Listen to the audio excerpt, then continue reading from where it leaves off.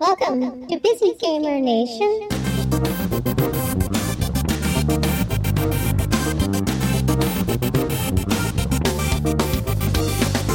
Chariot is an innovative platformer that's designed to be played by two people sitting side by side. You wrestle with the chariot, throwing ropes around it, climbing the ropes, pushing and pulling, and shouting at your partner to help make the maneuver that will move it forward and keep it from falling back down a steep drop. While it can be beaten single player, it sure is fun with a favorite gaming buddy or family member. We spoke to two of the game's creators at PAX Prime 2014. I am Martin Brouard. I'm executive producer on Chariot. I'm Alexandre Chastain. I'm a game designer on Chariot. Well, Chariot's the story of this princess who's accompanied by her fiancé, and they are tasked with the mission to bring the funeral chariot to a final resting place because her father, the king, has recently passed away and he needs to be buried. So the whole idea behind Chariot is that she needs to find a proper burying place for her father. The thing is, the father comes back as this hypochondriac, dead guy, a little annoying father-in-law type that just keeps complaining all the time because he wants to be buried somewhere where there's a luxurious tomb with as much treasure as possible. So all along the game, you will have this voice that's coming on from the casket that keeps, commenting on what you're doing and complaining about everything. It brings a lot of humor to the game. I was going to say, is that the casket that's in the chariot? Well, the chariot itself is a coffin on wheels. I was right, okay. It's a little dark. Yeah, but once you see the game, you know that it's tongue-in-cheek and it's just fun. It's like a trip that they take probably before getting married. And it's very funny because the king still, has a lot of opinions toward his future son-in-law. Yeah, of course he does. It makes you laugh. For the last 3 days, we've been previewing Chariot at PAX, and people just have a big fat smile on their face all the time because of the story, because of the premise, also because of the shenanigans that you do with the physics and the characters. So it's very fun for us to see these big smiles because, it means that we've succeeded in what we were trying to do. This game came to be from one of our colleagues. Philippe Dion is a programmer at Frima, but is also very creative, and he had the idea for the whole mechanic. He wanted to make a game where it was actual couch co-op instead of a lot of couch co-op games that are often very much in competition. So everything came from that mechanic of exploring caverns with this chariot.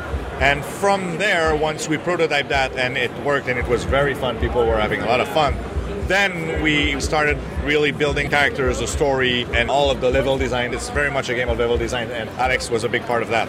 Yep. We had a couple of level designers and me as well. I contributed. And essentially the whole part of it was designing the systems and the obstacles and how the gameplay would evolve.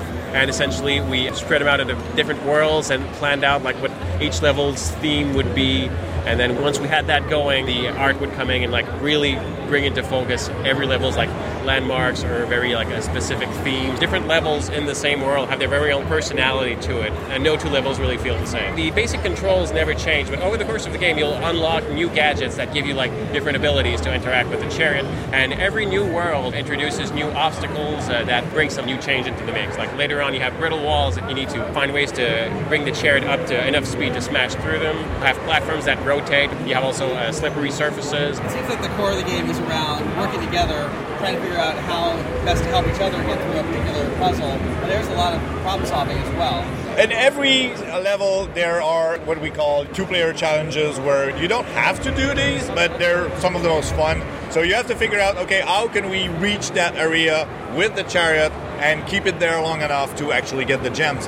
So yes, that problem-solving part is, because I don't like to call this a puzzle game, it's much more of a true platformer, but yes, there are moments where you need to take your time, you need to figure out the exploration that you've done and think about everything and find with your partner a solution, and you really need to dialogue it. It's very fun to watch people play that because they have to talk at some point to find solution, how to work together to actually accomplish something. Chariot will be released on PlayStation 4, Xbox One, Steam for PC, and Wii U a little later. We haven't announced the date yet, but in the next couple of weeks we should be able to announce the launch date, but I can tell you that it's well before Christmas. Would you call this a sepulcher worthy of my greatness? Keep going!